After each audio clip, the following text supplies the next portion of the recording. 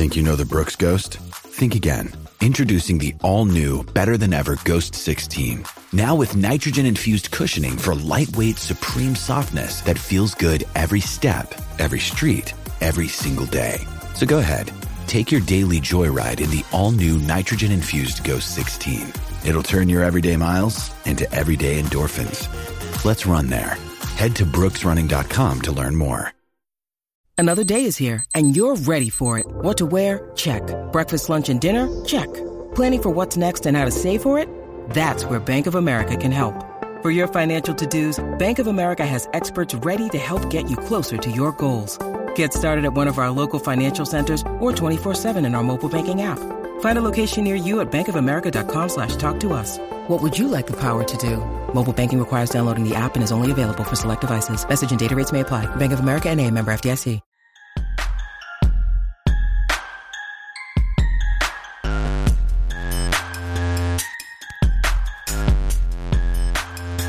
Hello and welcome to the Morning Skate Podcast. I am Matt Moody, joined by DJ Mitchell. We're here to go through the Tuesday, December 12th, NHL Daily Fantasy Slate. DJ, how was your weekend, and how are your best ball bags looking as we head into the best ball playoffs? DJ, yes, I am giving you one chance to talk about your best ball teams for NFL. I'll be incredibly brief on it. My weekend was, I had a good fun weekend where I didn't end up betting a lot, but man, did I get my ass handed to me. I woke up early to do betting shit before I left for my brother-in-law's birthday, which is weird to say now because it's very recent that wedding was. And so I didn't put a lot of money down, but I really jammed all the research, was retweeting things in the car, I wasn't driving, getting ready, and then just to get slaughtered on Saturday was frustrating. But the best ball bags are fantastic. And I was telling you before about it, and you were like, we got to get to the podcast. Things are good. Hockey, I'm I think I have 43 of 150 advancing, or 44, I think it is, one of those two. And then NFL, it's I have 7 of the top 10K teams in BPM 4. So I'm optimistic that I could hopefully get one of them to the finals, one of these teams that is continuing to claw. How was your weekend? I know you were also having a very good time. Yeah, no, I was in Nashville with the fam, so that was fun. Both my sisters live in Nashville now, so just got back on Monday, and I've been relatively unplugged from hockey. I played each of the DFS slates, but haven't really been following a ton of what's going on. So I'm kind of interested to dig into things here, and we get a nice slate to dig into. 10 games, but also up top there's the normal Tuesday 20, which is one of the better contests of the week. $20, $20K to first, $100K prize pool. So second place gets $7,500, not too bad either. And then there's the premier contest of, honestly, maybe the first half of the season to this point. The 888 is the 500K Abominable Snowman, 100K to first, 50K to second, the exact sort of prize pool that people dream of. So if you have a ticket to it, make sure you're entering. But yeah, I have 4 to them by the grace of God somehow. I don't know how I managed to run hot enough to pick up 4 tickets, but I did. So I'll be in it, and hopefully I can, it's a very quick way to turn the season around, I'll tell you, if you can hit first or even second in one of these types of contests. So looking forward to this Tuesday slate. Yep.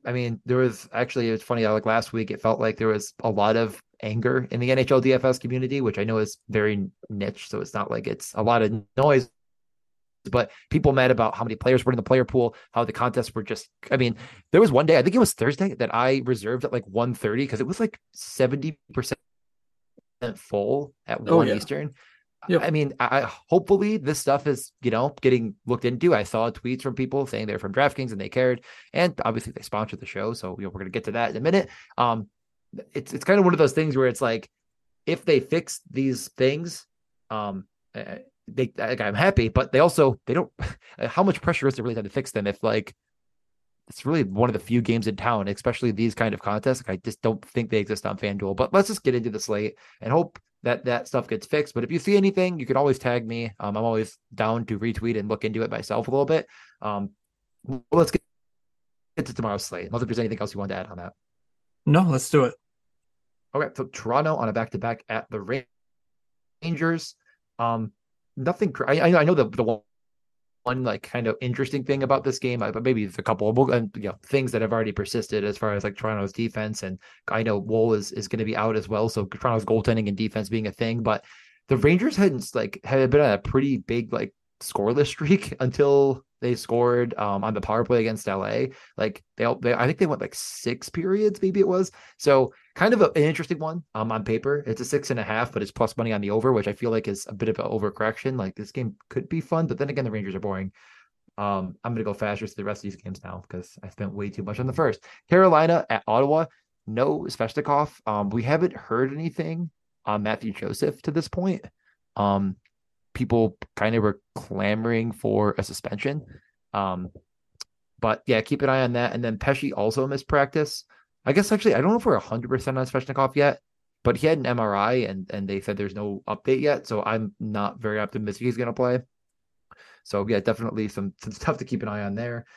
Next, we have Arizona on a back-to-back at Pittsburgh.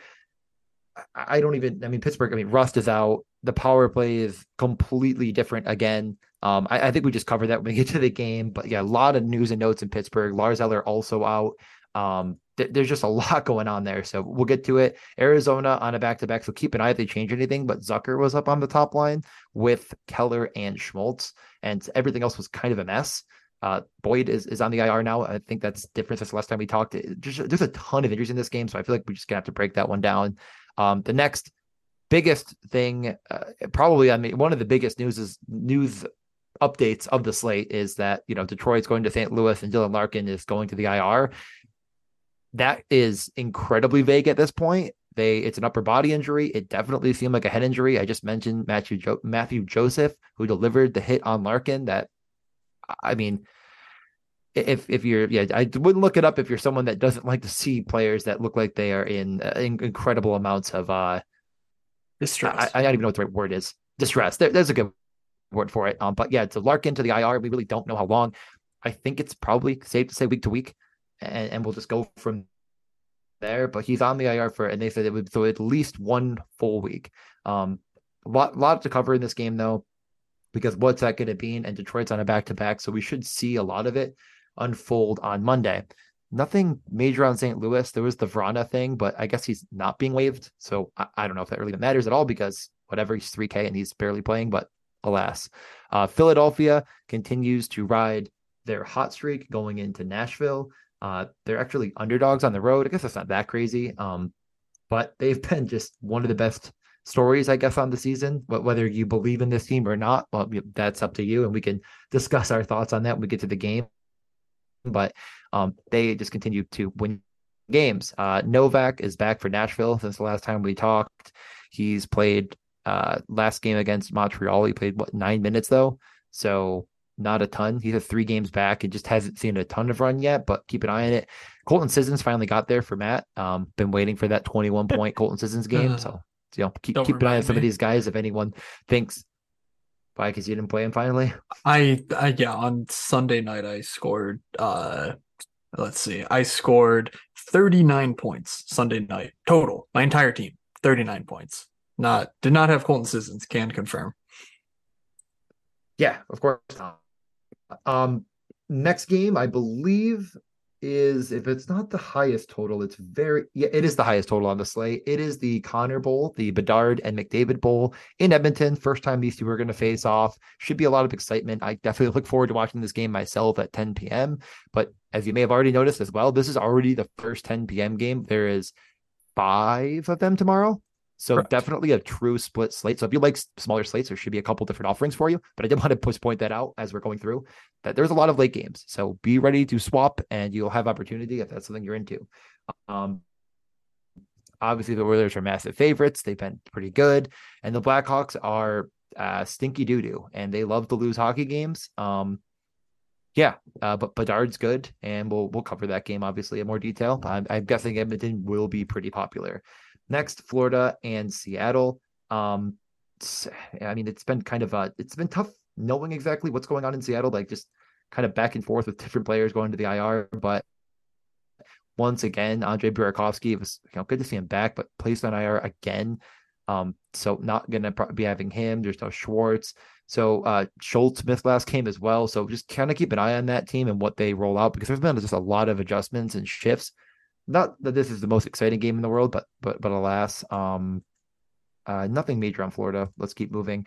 Tampa at Vancouver. Hedman is day to day, and we don't know. Stamkos is also day to day and didn't play on Saturday. No update there, to my knowledge. So those are two massive names on this slate to keep an eye out for.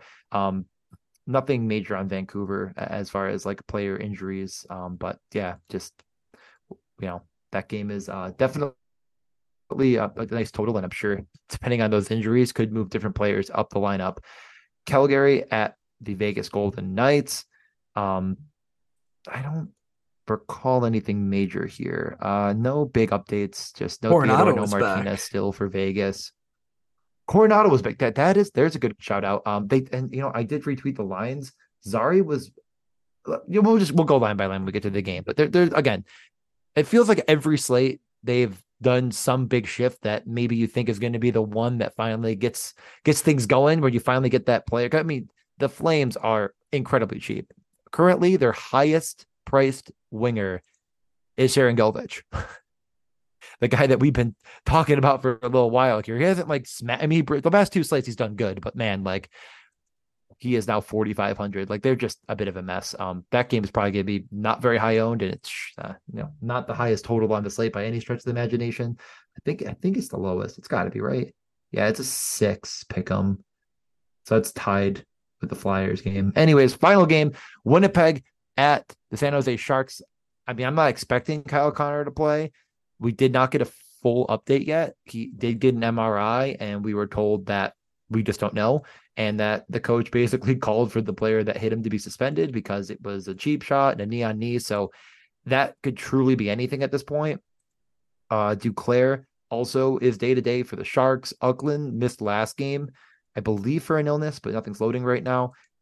All of this to say that neither team practiced on Monday, and there's a lot to worry about, I guess, if you're a fan of the team, but also just if you're trying to get into this, Winnipeg action, there could be a new guy in the first power play like Ehlers, who ends up not playing on the first power play and crushing your entire soul. But yeah, that's going to be an interesting spot for sure, especially if Connor is out. Anything I missed? My God, I hope not. The San Jose stuff with Eklund and Duclair both were confirmed to be injuries, but no timetable given. So they could be back, they could not be. We just we don't know for sure.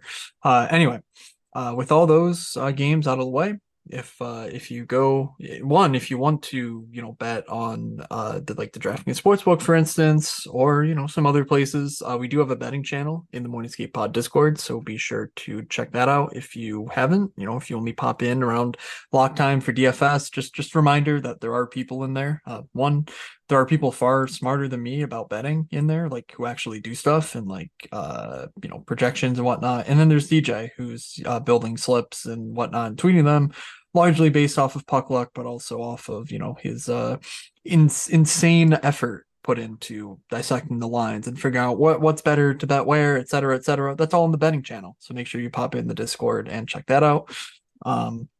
But it would be impossible to continue in this podcast without telling you that we are officially sponsored by DraftKings. So not only should you be joining, if you have the means to do so, the 888 Abominable Snowman on Tuesday night to show DraftKings, hey, the NHL can sustain a high-stakes DFS community.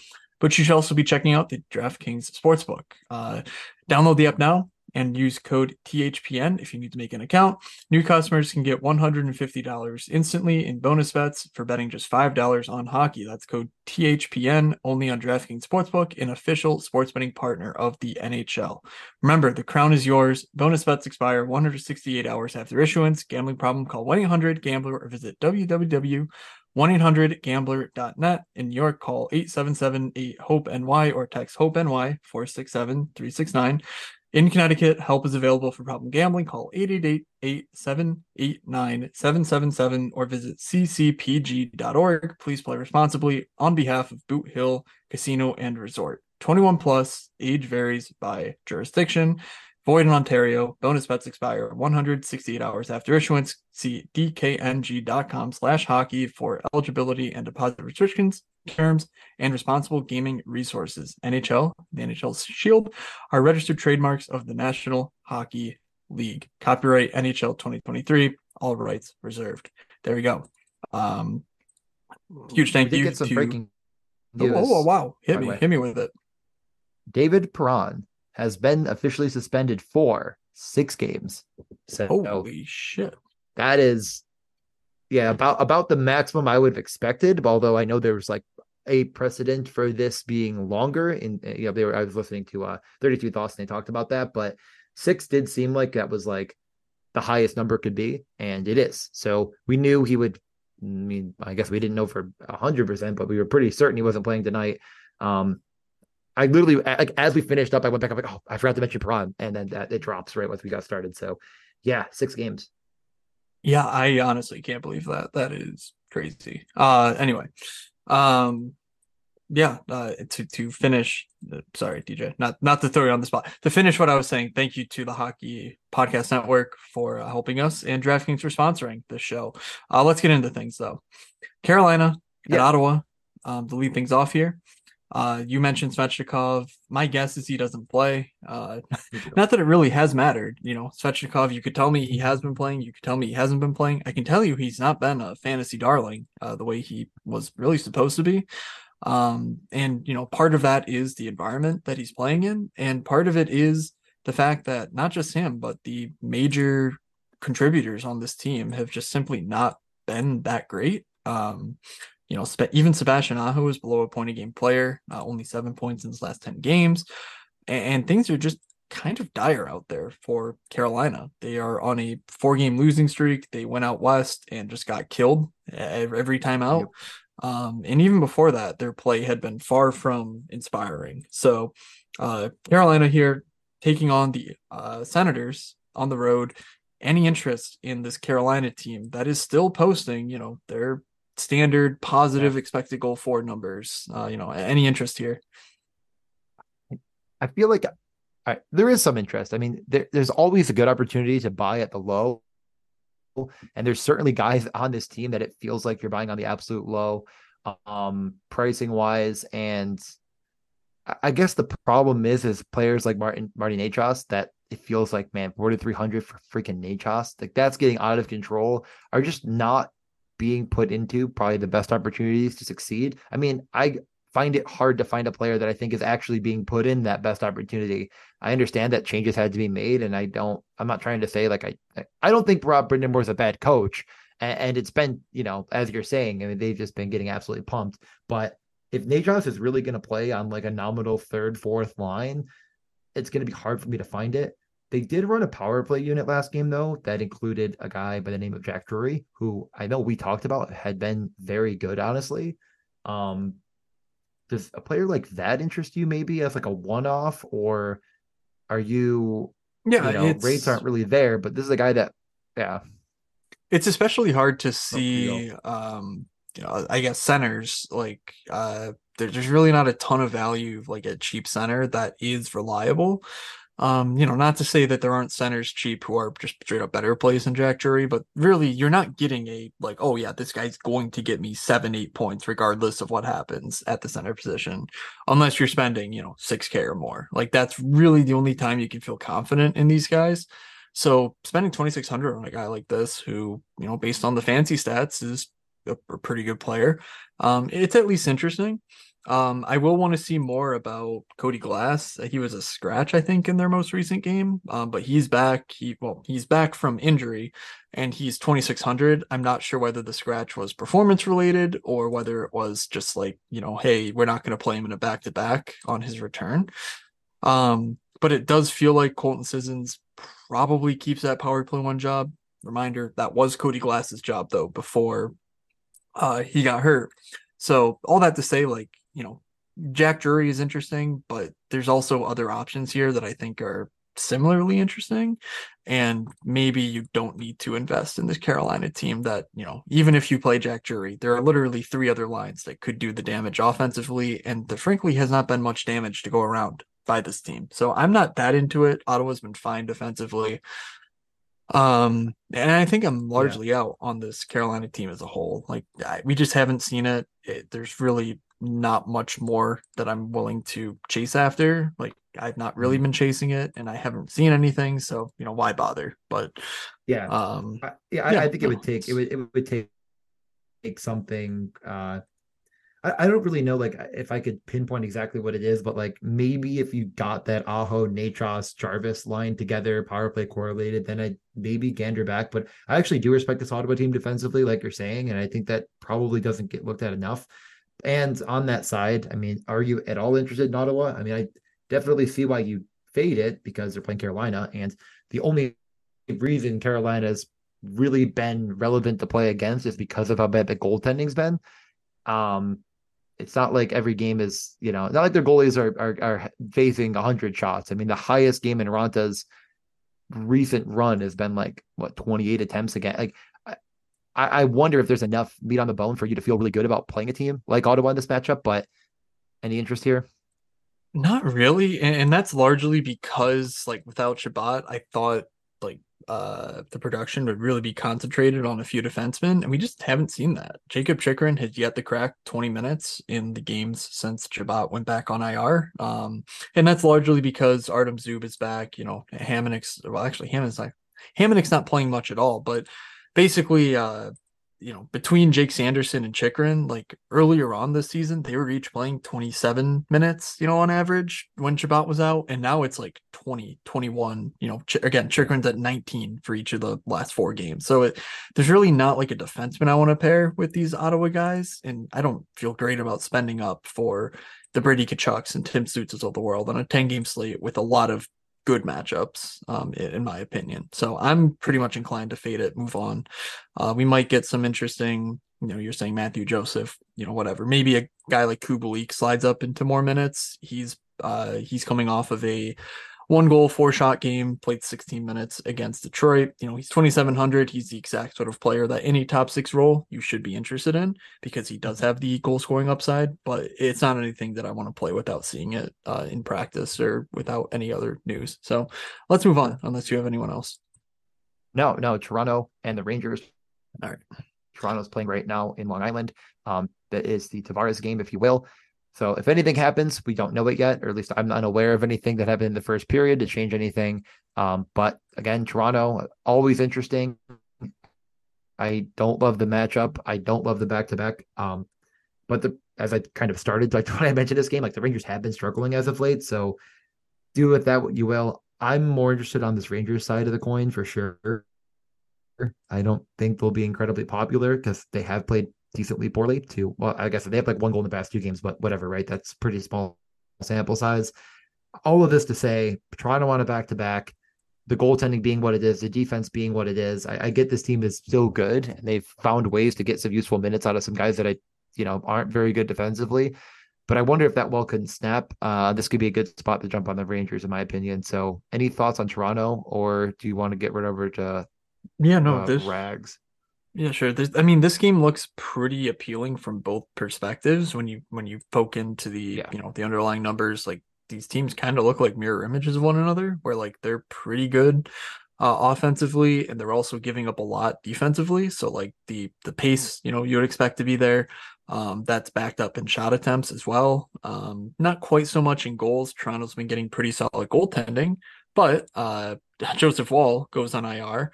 He was kind of the guy carrying the water for them. 916 on the year. Samsonov is 886, and their backup is Martin Jones now. So you're not necessarily betting on Toronto's goaltending here, which has been the only reason they have decent numbers in their last little stretch of games. So all that to say, there's a lot of interest here. The problem is there's not a ton of value here. Even guys like Johnny Brodzinski have been priced up now. 3,900 for that. I just don't think that's really necessary given the projected minutes you would expect a guy like him to play, regardless of who his line mates are. And obviously on the Toronto side, they put him down they moved him down to Bedino sure. and Cool, Okay. or however you say his name. But yeah, Yeah. it was back to Blake Wheeler, so you'll never guess Sure. which line didn't score. Well, yeah, I mean, it could happen. Basically, the problem is we just don't know. There's really no one here that's an obvious value.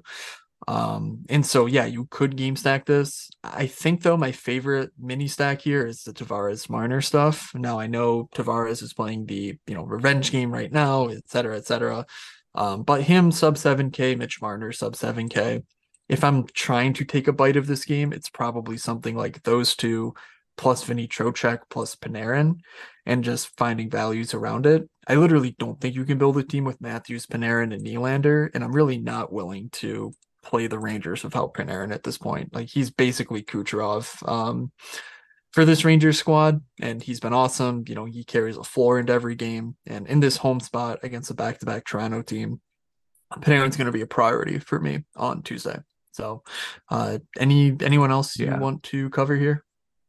No, it's actually funny because I'm like, I feel like I somehow didn't even see that they played Sunday against LA and won 4-1 because I was like, they played bad the best two games. They played bad the previous two games before they beat LA 4-1. So sorry about that mistake. And Matt, thanks for not correcting me and making me sound like an idiot on my own show.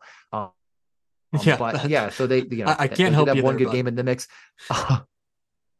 Yeah, that would be the first time I've ever felt stupid ever on this podcast. So that would have been really disappointing. What the thing I was going to mention before I was like, wait, my brain broke for a second there was like, is there even a remote possibility you take a look at a guy like Adam Fox in this game? I mean, it's been sort of one of those things where he's come up in price a little bit from where he was down at a low of 5,200, but this is a guy historically that's been more than 5,700. And we've always kind of been like, well, he shouldn't be more than that. But like, is there a tipping point of like, I'm stacking this game? Yeah. Maybe I do include this guy because he's been historically an unbelievably impactful power play forward. The minutes are back where they should be, etc. I'm going to say no.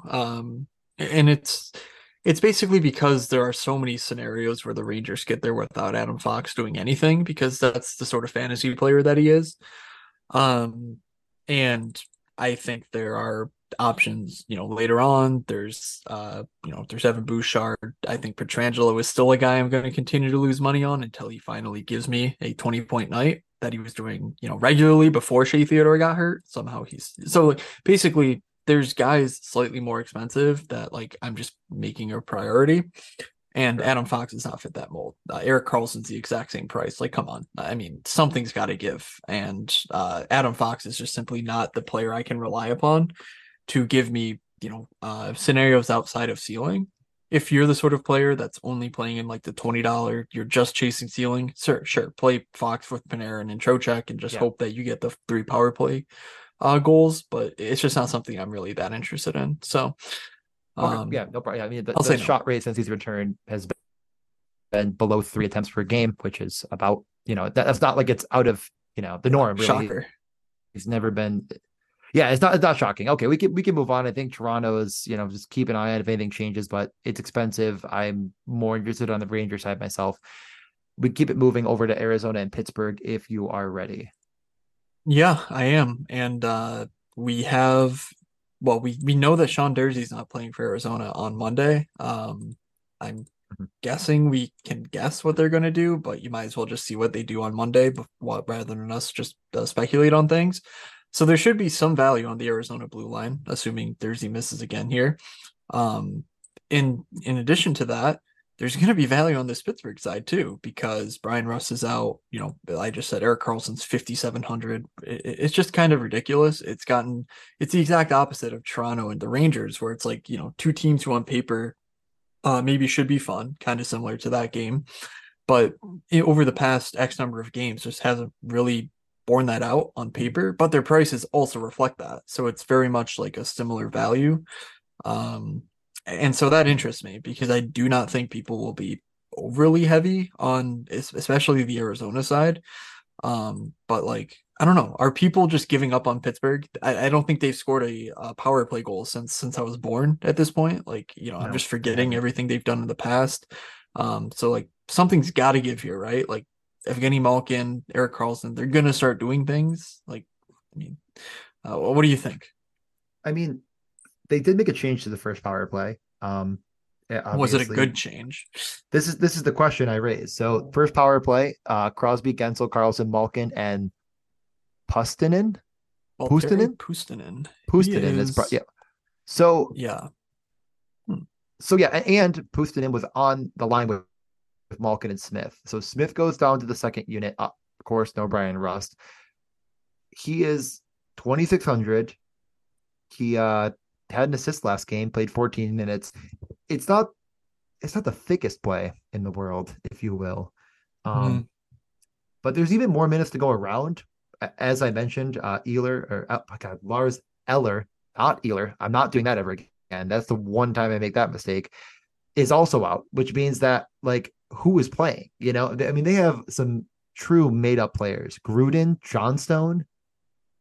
I'm giving Zahora a pass on this one. He was Yeah. make believe until recently. I know Hinostroza from his days in Buffalo, but this is a guy that's been in the minors, waived. Harkins, they waived, has been waived twice now. And that fourth line saw 7 minutes of ice time. And now we're Yeah. taking a guy out that had 17. Like again, like there's more minutes to go around for sure here. So I do think that there's options here that are incredibly cheap. Um, I could be convinced, especially you kind of think of this game for Arizona as a bit of a schedule loss. I know that might Mhm. not really be a major factor in a lot of people's processes, but a back-to-back on the road, and they played at Boston on the 9th. So the 9th, 1 day off, 2 days on, back to over. Those are normally what we, call a scheduled loss. It does kind of feel like this is a spot to jump on Pittsburgh at a cheap value. And all of Yeah. this value, though, I really think Crosby and Gensel are underpriced, especially when you include a guy like Carlson. So I find the whole thing really interesting. Yeah. I'm not saying you need to go 5-man mega stack here, but you actually can. It's not Yeah. like I think even that's that crazy. That Um, is what I honestly, that might be what I suggest. That's probably what I'll try and do somewhere. But so for clarity, the Raquel is likely to return soon, but not Tuesday. He literally cannot play Tuesday. He's maybe returning Wednesday, but probably later this week he'll be back, which actually gives me more confidence in a guy like Pustonen. Clearly, he's a guy that they're just calling up to try and, like spark something, but they're playing him on Malkin's line. They're playing him on the power play. He is a prospect in the mold of a power play only type producer. I don't have a scouting report for you, but I can tell you that like stats wise, he profiles as a shooter, he profiles as a power play producer in the AHL, and you don't have to do much on this Pittsburgh team to be one of your better power play players given their power play performance so far this year. But like, he's just one of those guys that I think does actually have a chance to be a producer. And the power play snake bit. We know that Jake Gensel's not going to have like 0 power play goals on the season. Like he gets too many dangerous chances. He's too good of a player. He has too good of guys trying to set him up right in up front. Like it will break. And so I think Pustinen's a good way to get some value. He's a great way to, add your correlation to build upon the fact that Pittsburgh probably does when they snap this streak. They probably do break out. They probably, keep pushing the pedal to the metal. Like you said, the fourth line will play -2 minutes if possible. So everything's shaping up for this to be a great spot. I think Pittsburgh's in a great position. I'm keeping an eye on Arizona. With Jason Zucker on the first line, 3,600 for that. It's a revenge spot. I could actually see that being pretty interesting too, assuming he gets any sort of decent power play run, which is not a guarantee, but I'll be tracking it on Monday to make sure before I lock in anything. But I do think this is a really fun game to game stack, even if it doesn't profile great, based on the recent underlyings, because of one, my preconceived notions on this Pittsburgh team being an offensively inclined team, and just the prices being so cheap across the board. So anyone in particular that I missed or ready to move on? his name is John Gruden. No freaking way. Okay, I'm done. Yeah, that is funny. All right, Detroit, St. Louis, Arizona. Just okay. the Yeah, go Valimaki ahead. thing. By the way, I think he'll be. I think he'll be power play one because Jersey played at Boston power play one. But if he's out, I kind of assume it's Valimaki. So I would keep an eye on that as well at 2,700. Just the last note. Double check Woo, what happened in Buffalo. we love Valimaki on this show. God, loser. All Okay, right. Detroit. We did get lines. So we know what they are doing on Monday at the very least. But let's see about Tuesday. So, you want to start with Detroit or you want to start with St. Louis here? Oh yeah, what are Detroit's lines? Because I haven't seen them with the Perron suspension. So top line, they are keeping DeBrincat with Kane, which I guess would be expected. They go with Cup to center them. I don't think that was Huh. what they had last game, but I think, wasn't it Valeno, I right? I don't know, whatever. But Valeno's I with think it Raymond and was, yes. Rasmussen, Fabry, yeah, Fabry, Fisher, Sprong, and then Berggren to, oh my God, why can't I think of Sarnik? Why can't I think of his name? Sars, you Cesarnik. know what I'm talking about? On Austin Yeah. Reese. Cesarnik, right? Also, And Austin yeah. Reese. And then Austin's, yeah, I don't know why his name just wasn't coming to my head. Yeah, Hmm. so that is, I guess, to be expected. We'll see if there's any shifts and changes. But sure. Keep an eye on the top power play, but I kind of got to assume it's Kane, DeBrincat, Raymond. I don't even know what defenseman, honestly, at this point, and another guy. I I think they could go back to two defensemen, quite honestly. I mean, Comfer's hurt, Maybe. Perron's out, Larkin's out. Like it seems very realistic that they Right. want Jake Wallman to be, like they're just like, hey, we have Jake Wallman, let's use him on the second power play and just use Gostisbehere in the role that he was before. That could be wrong Hmm. because Patrick Kane theoretically should have that Gostisbehere role directly. Um, but yeah, I mean, when you're looking at options being, well, one, they're not going to play Daniel Sprong because, why would they do that? We could continue to try that. Maybe it Hmm. happens on Monday and we just play him because, yeah, you should be playing Daniel Sprong, but they haven't. But like Andrew Kopp, I mean, he's probably your number one center here, and that's just, I don't know. Far be it for me to say a correlated guy is not a good play, but 3,800 Andrew Kopp is, I don't think, a good play, no matter who he's playing with, what role he has.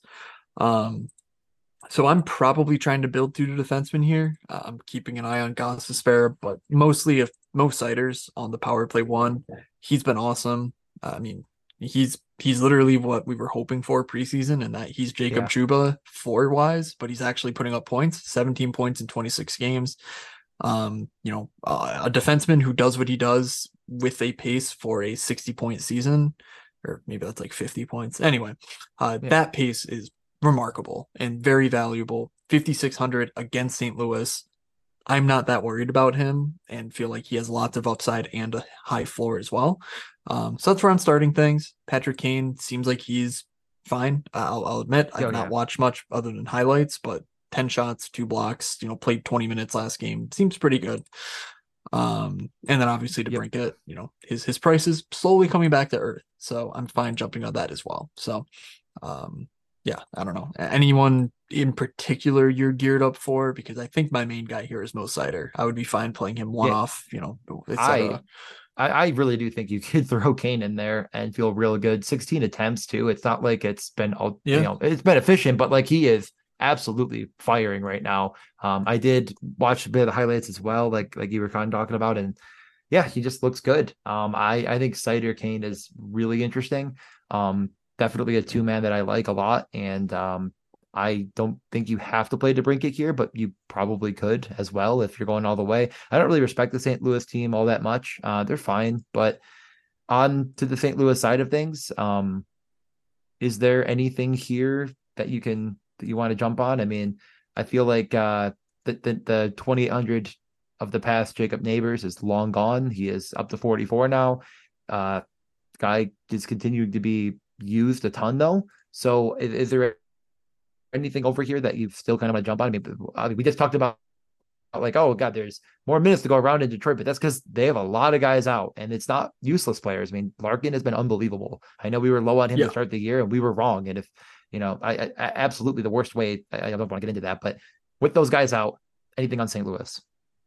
Um, Man, the main reason I'm hesitant is because even though what we've seen last game is the best indicator of, what to expect going forward, I just don't really think we can trust it at this point.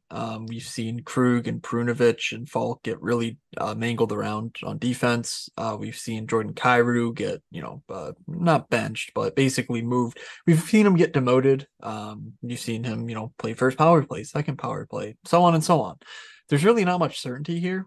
And even though Detroit is shaping up to be in a world of hurt as far as their forward grouping, I do kind of respect them defensively. Sider, Wallman, Petrie, Chirot, Hull, Mata, Gostisbehere, pick six of those guys, theoretically it's probably Mata or Hull sitting out. But like, they've been fine. I don't expect that to change even without Larkin. So like, yeah, maybe you could pick a one-off Kyrou, or I mean, it sounds insane, but a one-off Robert Thomas on this slate playing 20 something minutes. I get it. Most of his production will come through points, and therefore guys like Buchnevich and Neighbors should get there with him. But the wing is much more loaded. There's far more value options. We've talked about a number of them already. I could totally see having a one-off spot and you just need a guy who could get 3 points. There's a very real chance Robert Thomas scores 28 points and he, outscores his line mates by 10. And that would mean he's a good one-off play. So those are kind of the main guys I'm looking into. Like Torrey Krug continues to be productive, but do we need a 4,300 guy who can get you 10 points? I'm not convinced that we do. But if the price works, I'm also fine with him. But yeah, those are the three guys I'm looking at.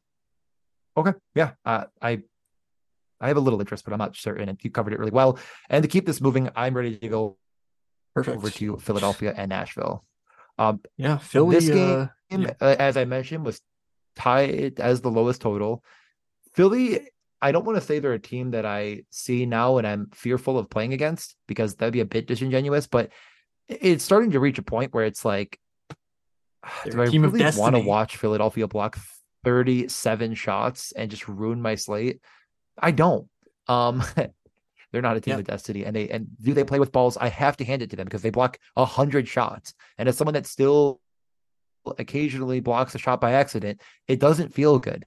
And I'm sorry that they have to go through that, or they'll be benched by Torts. But yeah, no, this is a team that I feel like would love to win every game 2-1. And I think Nashville would like to push pace a bit more. That's just the way I perceive it. And I know early on it definitely was looking more and more that way. I think I'm going to sit this game out myself. I understand that there's some good options here. I think even on the Philly side, like you could talk me into a couple of things, but those things are, I think, priced effectively, if not, I'd almost say overpriced. Like a lot of these guys have come up. And I just don't know if it's necessary on this 10-game slate, but like the, Couturier, Konechny type stuff, Forrester continuing to go a little bit up. So I'll pass it back to you though. I'm largely fading this game, but is there anything you want to shout out or mention? Yeah, Philly's remotely interesting, like offensively. But like as far as Nashville's concerned, you're hinting at it, but I'm like legitimately convinced that Philly's just a legitimately good team. They are, they're almost at a 600 points percentage. And it's, they're a plus 10 goal differential. They're rocking a 990 PDO at 5-on-5. They're not doing this with, some sort of goalie bender or shooting percentage bender. If anything, they're getting unlucky because, their power play is still horrific. They theoretically could improve that. And yeah, things are really looking positive for this Philly squad. They're second in their division. It's really hard to see, this is a fluke, and I think it's time to give that up. There's nothing on Nashville that really has me like, this is undeniably a good play. I just think there's better options, a few hundred more than guys like Philip Forsberg and Roman Josi, or around their neighborhood price wise that I just rather play. So I'm generally out. I'll take a look into Konechny, Couturier, Forster, but it's not something that I'm going to prioritize. Yep, full power play correlation on that. But as you mentioned, the power play has been bad. And also it doesn't feel like there's one true first unit. Like it sounds like that is. And then you remember Tippett and Atkinson are on the other unit. And it's like that kind of seems odd. And I haven't seen like the biggest distinction in the world in minutes. But I think York is a better offensive or defenseman than Ristolainen. So whatever you want to tell yourself. But I think this game's going to be just a full fade for me. I could also see it being pretty popular for goalies, especially Carter Hart if he's starting 3 in a row and 7,300. I feel like people are going to jump on that, but I probably won't. Anyways, we can move over to the game that, as I mentioned before we started, is one of, I think it was tied or I think it just nudged over the edge of the highest total on the slate, and it will probably be the highest watched game by those excited to watch the Connor Bowl. So are you ready to talk Chicago and the Edmonton Oilers? Yes, Connor McDavid has 23 points in his last 10 games. He had 13 points in his first 13 games. It is funny what a couple weeks can do to the conversation around who you are as a player. And, this is who we know Connor McDavid is. But now he's priced up at 9,300. His running mate, Zach Hyman, has arguably been better than McDavid. He's not putting up the gaudy point totals, but he's sort of the guy driving the bus. He's, shooting, scoring. And he's only 7,100. So, like, there's theoretically going to be some value there, I think, in that duo. Um, so yeah, I'm pretty worried about ownership here. I Yeah. especially am worried about Ryan Nugent-Hopkins just stealing my soul. Yep. Like, does he have his 4 assist game for just absolute garbage, or does he put up 1.3 as he is oh so inclined to do? There's a lot of value here, which I think will drive a lot of ownership, and it's warranted. Chicago's not been good, but yeah, do you see any way to make this a game stack, or is it just an Edmonton sort of stack or onslaught from you here? I mean, Bedard is it feels too cheap to me. You I think You it's think it really is kind of hard to say though, just because of how bad the Chicago team is around him. I mean, that was a concern, right? Like anyone that would ask me before the season started, like, is this guy going to literally be like an 80-point player or whatever? I know it was like 70 points was his over under. And I'm like, yes, but the team around him is so bad that it's hard to know. And like that is certainly been the problem he's run into. And he's just also he's a defensive liability. It's not that crazy to think that this 18-year-old's defensive liability. Um, I think the way I'm attacking this game, honestly, at this point, is just running like a Draisaitl Kane Bouchard type situation. I know Evander Kane's not in the first power play, but I feel like that's just going to be entirely overlooked on this slate. Um, with how good McDavid's been.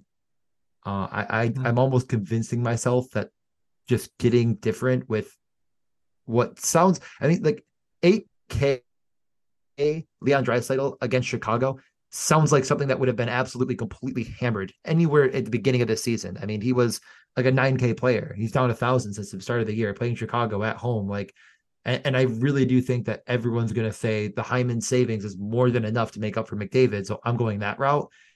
Mhm. Um, I might just go the other way on it, Yeah, just to be different. And I know what I Evander Kane can am. do. Yeah, I am somewhat inclined to agree with you there that there will be some sort of protection on Draisaitl ownership. Like, it'll be substantial, but I don't think it'll be anywhere close to, again, like if you had just transported this game back in time by a month and a half. Like, yeah, I think that would be pretty heavily owned. So, um I I'm a little like, so I asked you the question of, can you make it a game stack? And the reason that I'm really concerned about making it a game stack is, one, the difference between Bedard and Draisaitl is just not that extreme. I'd probably rather just overstack add Yeah. Draisaitl to a McDavid Hyman than to add Bedard, basically. And it's because you really can't get much value that you feel good about. I mean, we're still waiting for Bavillier to be on the top power play. He's had games of 8, 5, 4, 3, and 5 shot attempts since joining Chicago. So he's doing stuff, but he's not on the top power play. And that makes it really hard to pay, any amount of money, but especially 3,400 for that, when there's far better options that just do have that minutes floor, have that role, and are on similarly poor teams. And Edmonton's just been awesome defensively. I mean, there's really been no lapse other than the goaltending and some of like the I guess you would call it transition play that they've cleaned up since the firing of Woodcroft. So there's really no path to me saying, yeah, like Chicago is going to be a good game stack environment. And then the way you said Draisaitl, Kane, I mean, that's speaking right to my heart. I'm fine with that. But yeah, McDavid, Hyman are certainly going to be the highest owned plays, and rightly so. I mean, Hyman's been awesome. I'm not playing Nugent Hopkins. Doesn't mean you shouldn't. Like, he's just a sort of play that is incredibly thin, but when he hits, it's clearly powerful if he can get you 25 points at 5,200. And he's, power play 5-on-5 with the two guys you want to play. So, hey, why not? Evan Bouchard, 6,600. It might be a game to just push your chips in and say, yep, this Yeah. is going to be another, 20-point game from Bouchard. I don't think he gets as high owned as his teammates, and he's maybe even a bigger separator at his position. I mean, up top, we're saying Yossi, Quinn Hughes in relatively tough matchups, and then Petrangelo, Bouchard, and Morrissey. Bouchard's just, I mean, I think he's in a class of his own as far as his upside, so I think he can put this slate away. And so I do kind of like that idea of just saying, who cares who I play at Edmonton, but make sure you play Bouchard with it, because I don't think he'll be super high owned. Yeah, I think that covers it really well. I mean, I was sort of skirting Right. around the answer of no one playing Chicago Yeah. as well, and I think All right. honestly the best way of putting that was just what you said about Draisaitl. So we Cool. can move over to Florida and Seattle, a game that I won't spend a ton of time on, other than to just say it's really cheap and that I understand. Like Matt Tkachuk is 6,500. I mean, Just stop. Just stop. It's done. Just stop it. okay, Stop it. perfect. All right, it's over. It's fine. That's all I had to. Okay. I mean, I really don't have a lot to say about this game. Like, I'm really just, I'm not. I don't think there's many scenarios where I play it. Yeah, look, I get Matthew Tkachuk is going to project well. I get it. I Sam Bennett's just not good. Like, people need to realize that, and that'll make it so much more clear as to why Matthew Tkachuk is 6,500. Sam Bennett is not good. Like, just play the first line. They're also Yep. pretty cheap for their production, but really, I'm just not that interested in this game at all. I Yeah. mean, it's Seattle. Seattle has been nothing but squeeze the life out of games all season long. Mhm. So, Top line again, just because yep, I don't think we've yep, said it for Hagee, Barkov, Reinhardt last game. Just for yep, Hagee's up there with them. It's a very, very good, very highly correlated line. And I still think that people are still just going to see Matt Tkachuk at 6,500 and jump. I would yep. really only in this entire game play that first line. I don't know. Again, I said it. I don't know what Seattle is going to do because it was a bit of a clusterfuck last game. They lost 3-0. So keep an eye on it. I don't know. Other than Yeah, Gord, Bjorkstrand, and Tolvin, it could be probably anything. yeah. I don't think this is the sort of slate where any team I'm comfortable just Xing out, but Seattle's probably the closest team to that. Riker Evans is, in the big show now. He's like a pretty good prospect. I would say at 2,900, he's like okay. The problem is that his profile looks awfully similar to that of someone like Justin Schultz, and like we've seen Justin Schultz in this offense for a year and a half now, and he just isn't very fantasy relevant. We've not seen Riker Evans, impose himself upon any games at this point. So despite the power play time, you just can't really trust that he'll get a huge role, and you can't really trust that this power play will be that functional and that it'll run through, the defenseman, especially a guy like Riker Evans. So he's a good prospect. I think he's in play at 2,900, but he's Yeah. far from someone that I'm like prioritizing, even if Justin Schultz is out again, which we don't know at this point. I think he's seemingly so far a better floor player potentially than a guy like Valimaki at the same price, but at what cost? Like, I feel like at least Valimaki I get should that you kill might need savings on this slate. Is my thought. Like, you can luck into a blocks and the minutes. Yeah. And he would correlate with like a Cartier on a power play potentially, but I don't know. I mean, still, I feel like this is almost like the Family Guy sketch where they're like, I hate Barry Manilow, but like we're starting to like talk ourselves into this. Let's just move on before we actually. No, I'm not. I'm playing No, Seattle tomorrow because that would be a mistake. Yeah. So let's we're mentioning players, but I'm not playing them. So let's get over to Tampa and Vancouver. This just honestly to me feels like a game that is going to get a bit overlooked because of the price point basically mimicking, especially that of Tampa, of like Edmonton, and Kucherov is actually more expensive than McDavid. You know what I'm saying? So it's like, oh, okay. Oh, so Hyman point. Oh, yep. Point's actually a little bit more expensive than Hyman is. I think it could get again overlooked because of that reason. But I kind of just don't really want to play this game all that much.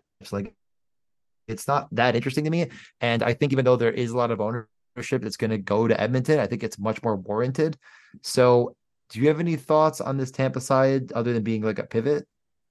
Yeah, I mean, we're saying, oh, McDavid has changed the conversation around but Nikita Kucherov just is the conversation like of who is the best player in the NHL right now. It's Nikita Kucherov. I mean, we said McDavid is 23 points over his last 10.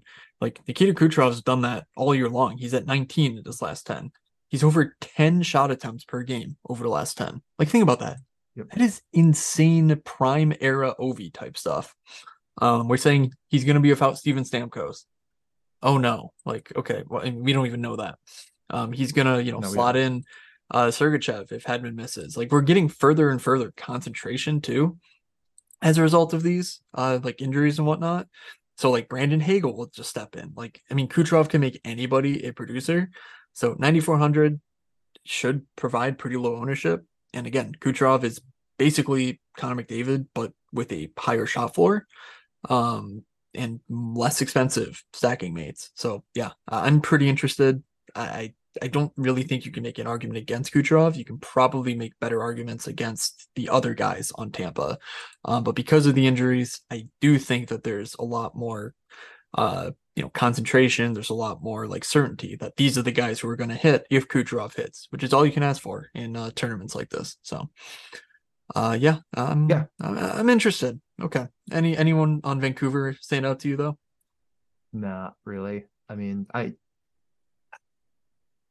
feel like you just have to kind of go through Besser still at this point because of the pricing not being incredibly prohibited. But I just feel like there's better ways to spend that money on this slate. Like really, like the points have been there, but other than that, it's the shot volume hasn't been fantastic in the past 5 games or so. And I think you want to use that salary wisely elsewhere. And there's really nothing on this Vancouver team that gets me overly excited. I don't want to say that they've fallen completely on their face or anything. I think that'd be a little bit disingenuous. But other than that Carolina game, they haven't really been fantastic. And that Carolina game, as you kind of mentioned, was a bit lucky. That goaltending just completely pooped the bed in Carolina. Pedersen feels pretty unstackable with Lafferty and Mikheyev, although they smashed against Carolina. Hoglander was up with Miller and Besser still, as we kind of projected would be the case for minutes really haven't been there. So Pedersen, Miller, Besser, Quinn Hughes, Hronek are still the guys. I don't know. I'm not finding anything that makes me feel really good about how to stack that. And I don't really think any of these guys are all that one-offable at all. So I'm just going to move on. Yep, I pretty much agree there. Like any place in this game, there's probably a better Tampa option if you really just want to bet on the game. Yeah. So yeah, I will just reiterate: if Hedman misses, Sergachev 4,600 is a great play. Yeah. That's not really much else to say there. Just the blocks, the point upside, it's all there for him. So that price tag is very, very cheap. Given the certainty if Hedman were to miss. All right, Calgary at Vegas. Vegas will continue to frustrate us all. Somehow they've scored 6 goals, and 5 goals in their last 3 games, and they've still managed to leave me wanting more. Which is not to say they've not been bad, but their prices are increasing to the point where you do have to expect a lot out of them, and I'm not sure that Calgary is the team that you should expect a lot against. So any interest in continuing to go back to the Alex Pietrangelo well? I don't think you've quite been following me, but I kid you not, I've been playing Alex Pietrangelo on every single slate since Shea Theodore has gone out, and he's done next to nothing. So how do you feel about Vegas in the spot? I think it's Vegas over the back-to-back Flames. I just don't think there's any way I'm going to figure that out, put it together and feel good about it. And this game's got to be one of the worst. I just feel like a 10-game slate, especially if you're trying to win all the money, which is how you should be playing. This game just feels I would like to win all the money. Say it's just too expensive for me to consider. But I do think if you're playing it, like Pietrangelo is the guy. I think every time we've talked about him, it's like this guy has double bonus upside on DraftKings scoring system every single time he steps on the ice, and it just continues to not happen. But when it does, will Matt ever be celebrating it? It happened, I think, twice on the year so far, where he's at the double bonus, and it could very easily happen again. I think I'm kind of exiting out, just complete exit through this game myself. But Pietrangelo is incredibly good, and I don't think he's overpriced. But if it's coming at the cost of Bouchard, he probably is. Okay. Does So that make sense? one other thing I'll say, is that we did see a little bit of a flip in power play usage. I think this is because Carlson was maybe penalized or misconduct or something during a power play. So it's not set in stone to continue. But Chandra Stevenson was on the ice for the power play, and I think he even did he score the power play goal? No, against San Jose. So Stevenson was power play one for the goal they scored. See if that sticks. There's no guarantee it does, but if it does, he's playing with Marchessault at 5-on-5, we presume, and he's on a 3-game point streak miraculously. So, at 3,400 center, a team that we're probably fine stacking, especially with guys like Marchessault, that are probably a little too cheap for their current roles. At least a name to consider, but I'm looking for more certainty that like it's just not going to be Carlson again because the value on Carlson's just not there. If he's power play one. So that's all I got. Nothing on Calgary. I need to see it for a while, I think, before I play Zari or Coronado or even Nazem Kadri at this point. Um, it's just kind of gross and yeah, not really that interesting to me. All right, then let's get to the final game of the slate. One that I also Perfect. think will garner a lot of interest. Winnipeg at the San Jose Sharks. I feel like we've almost reversed roles a bit on Winnipeg, where I started the year being like, I'm betting this team to win the Stanley Cup. And you're like, you are a lunatic. And I was like, correct. I love this Winnipeg team. I've continued to love this Winnipeg team. Yet I feel like I haven't played them in like 5 months just because of the pricing going kind of to the moon. Kyle Connor, I can't imagine plays, but also we just have no idea. He left last game after 7 minutes, and I know what you're thinking. He had 3 shots on goal in 7 minutes, DJ. What did you bet is over 3.5? Of course I did. Um, with him being out, there will be a power play one roll up for grabs. What would it take to convince you to play Nikolai Ehlers? Mm, you would probably have Would to the coach have to huh. a blood oath that he's going to I keep him on think the first unit? DraftKings would have to give me a loss back. Like anything you lose, we'll just refund it. Because yeah, Okay. it just does not sound fun. So let me Nothing give about you a the Nick Ehlers experience is fun. so let me give you another guy here. Okay. Now this is a guy that I circled on the puckluck.com site for, man, that sounds like a good goal bet. And I thought I bet it and I never did. And of course he scored in Mr. Gabriel Velarde. Yeah, Is that's an Gabriel absolute Velarde back? lock. He's so good. Just play Okay. him. Like He's just so play the good. good. Easy. Remember, Um, remember, DFS is easy. Just play good players. There you go. Gabe Velarde, good player. 3,600, too cheap. The role probably improves. So let's just do that. so yeah, it did to me at least as of now. It kind of, I mean, first off, Winnipeg had a monstrous amount of power plays. I mean, in that Anaheim game, they had a Yeah. lot of run. Ehlers mixed into the first unit. Pionk kind of mixed into the first unit. Keep an eye out for it. But Velarde, Morrissey, Shifley, and Perfetti will all be there. I'm not certain that this Perfetti at 5K thing is worth the money, but this Velarde at 3,600 thing is Yep. That for sounds about sure right. worth And your time, Perfetti, energy, and you, resources. you can probably play Mark Scheifele too. He'll need to carry his line. He'll be out in all situations. So, even something like Scheifele and Velarde is probably fine. I'm skipping Josh Morrissey, I think. I I'm just not a huge Josh Morrissey proponent. And again, there's Petrangelo, there's Bouchard, a couple hundred more. So like I'm just gonna do that Oh, instead. But yeah, well, you just said don't play that. Ehlers and win money. How about San Jose? Okay. Anything there, or should we move the top stacks? Is there any interest in Neil Pionk? No, 3,300 as like a punt guy? Okay. Okay. That's no, easy. I I wanted to make don't, sure. No, I mean, I don't think that power play usage is real. I think no, me it's the neither. fact that That's they fine. were leading. They had so many. I think that's more why he got so much run. I just, yeah, I think Morrissey's going to play all the minutes and nobody else is really going to project for many minutes at all. So I'll just skip the fringe plays. Yep. So last game for San Jose, and we did not get a practice on Monday, but LeBanc was up on the top line with Hurdle and Barabanov and on the top power play. That's the stuff that you always hope to see. Keep an eye on it, because if I know anything, it's that guys like LeBanc and Ehlers, who are both in this game, conveniently enough, live to hurt me. But if LeBanc at minimum salary is going to continue on that top line, and even if we get power play too, I mean, minimum salary for a guy that definitely has historically good rates and should see some good run is worth your time. I don't know if there's anything else here I'm ultra interested in. It's all pretty cheap, but most of these players are coming up a bit in price.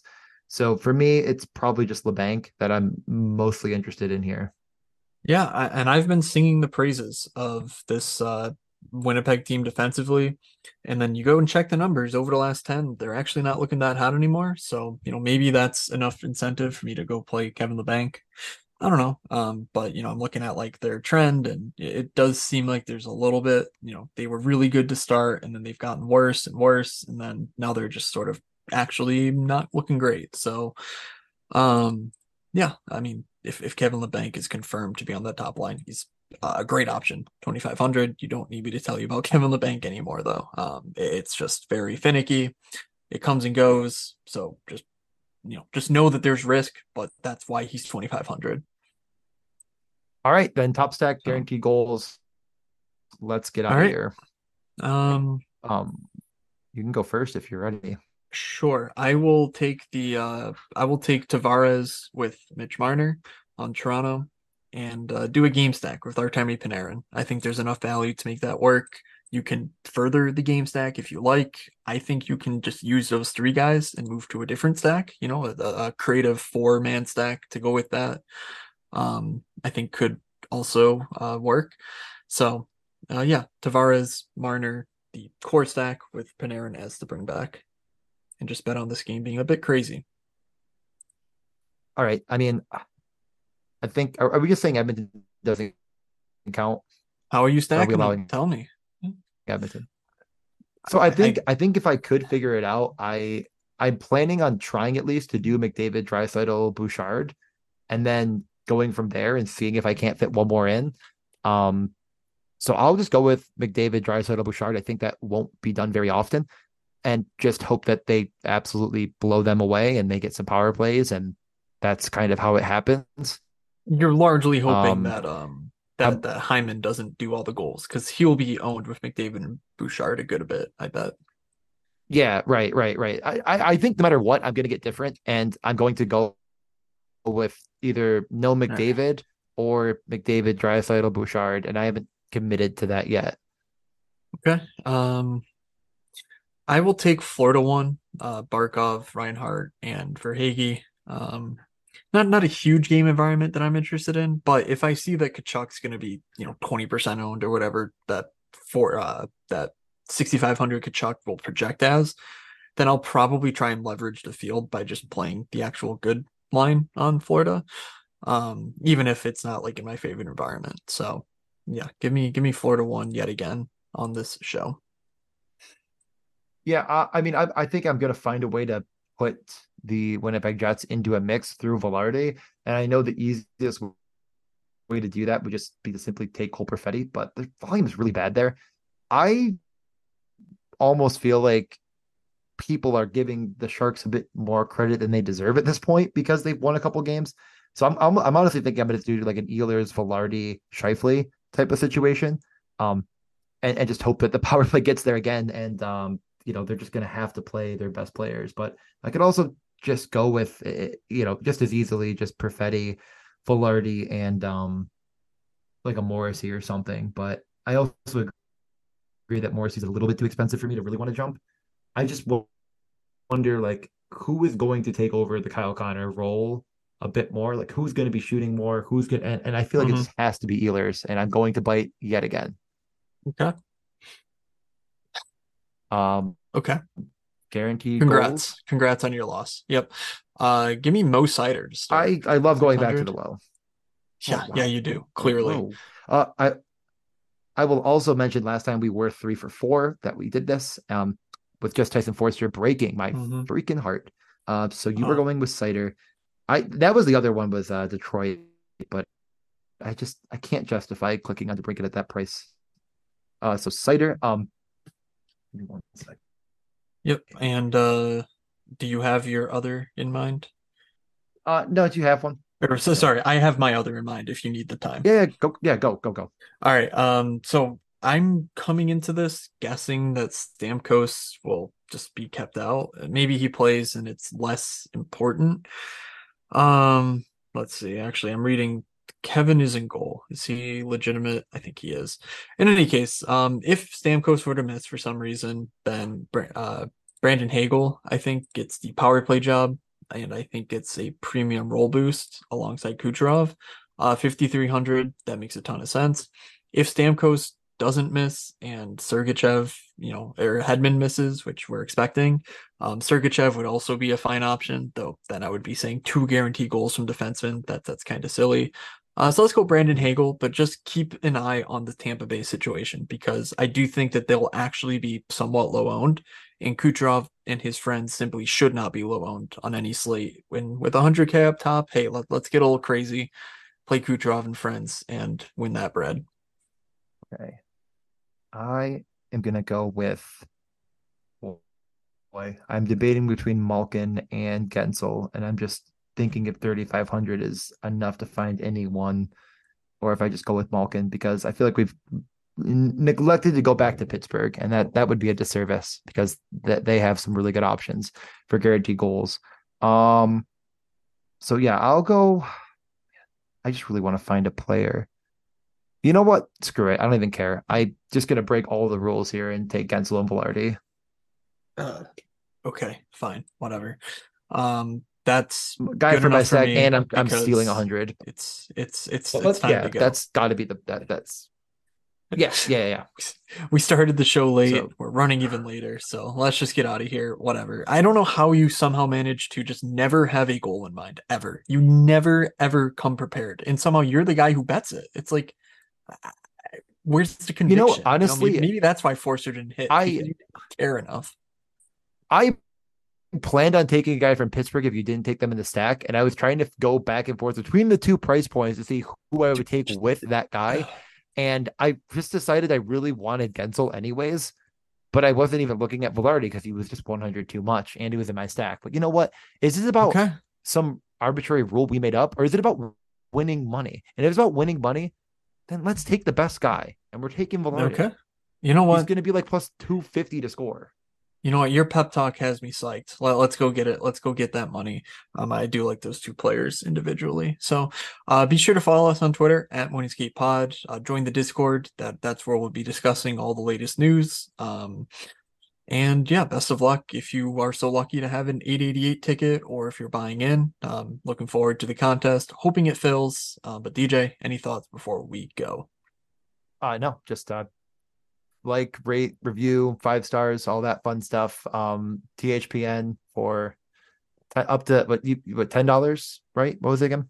If you put in $5, you get $150 in free bonus bets. If you somehow don't have a DraftKings account, which most of you probably do, but hey, get your friends to sign up and maybe help to support the show. All right, yeah, and then we'll be back on Thursday for sure, and I'll definitely do a stream. I think I'm gonna do a real stream again and actually like run through things. All right, but sounds good. I'm at Fake Moods. Doesn't matter. Don't worry about it. We'll get back to it. DJ's at DJ Mitchell 94. That's where you see it. So from Doug, from DJ, from myself, thank you for listening. Have a good slate, everybody, and we will see ya.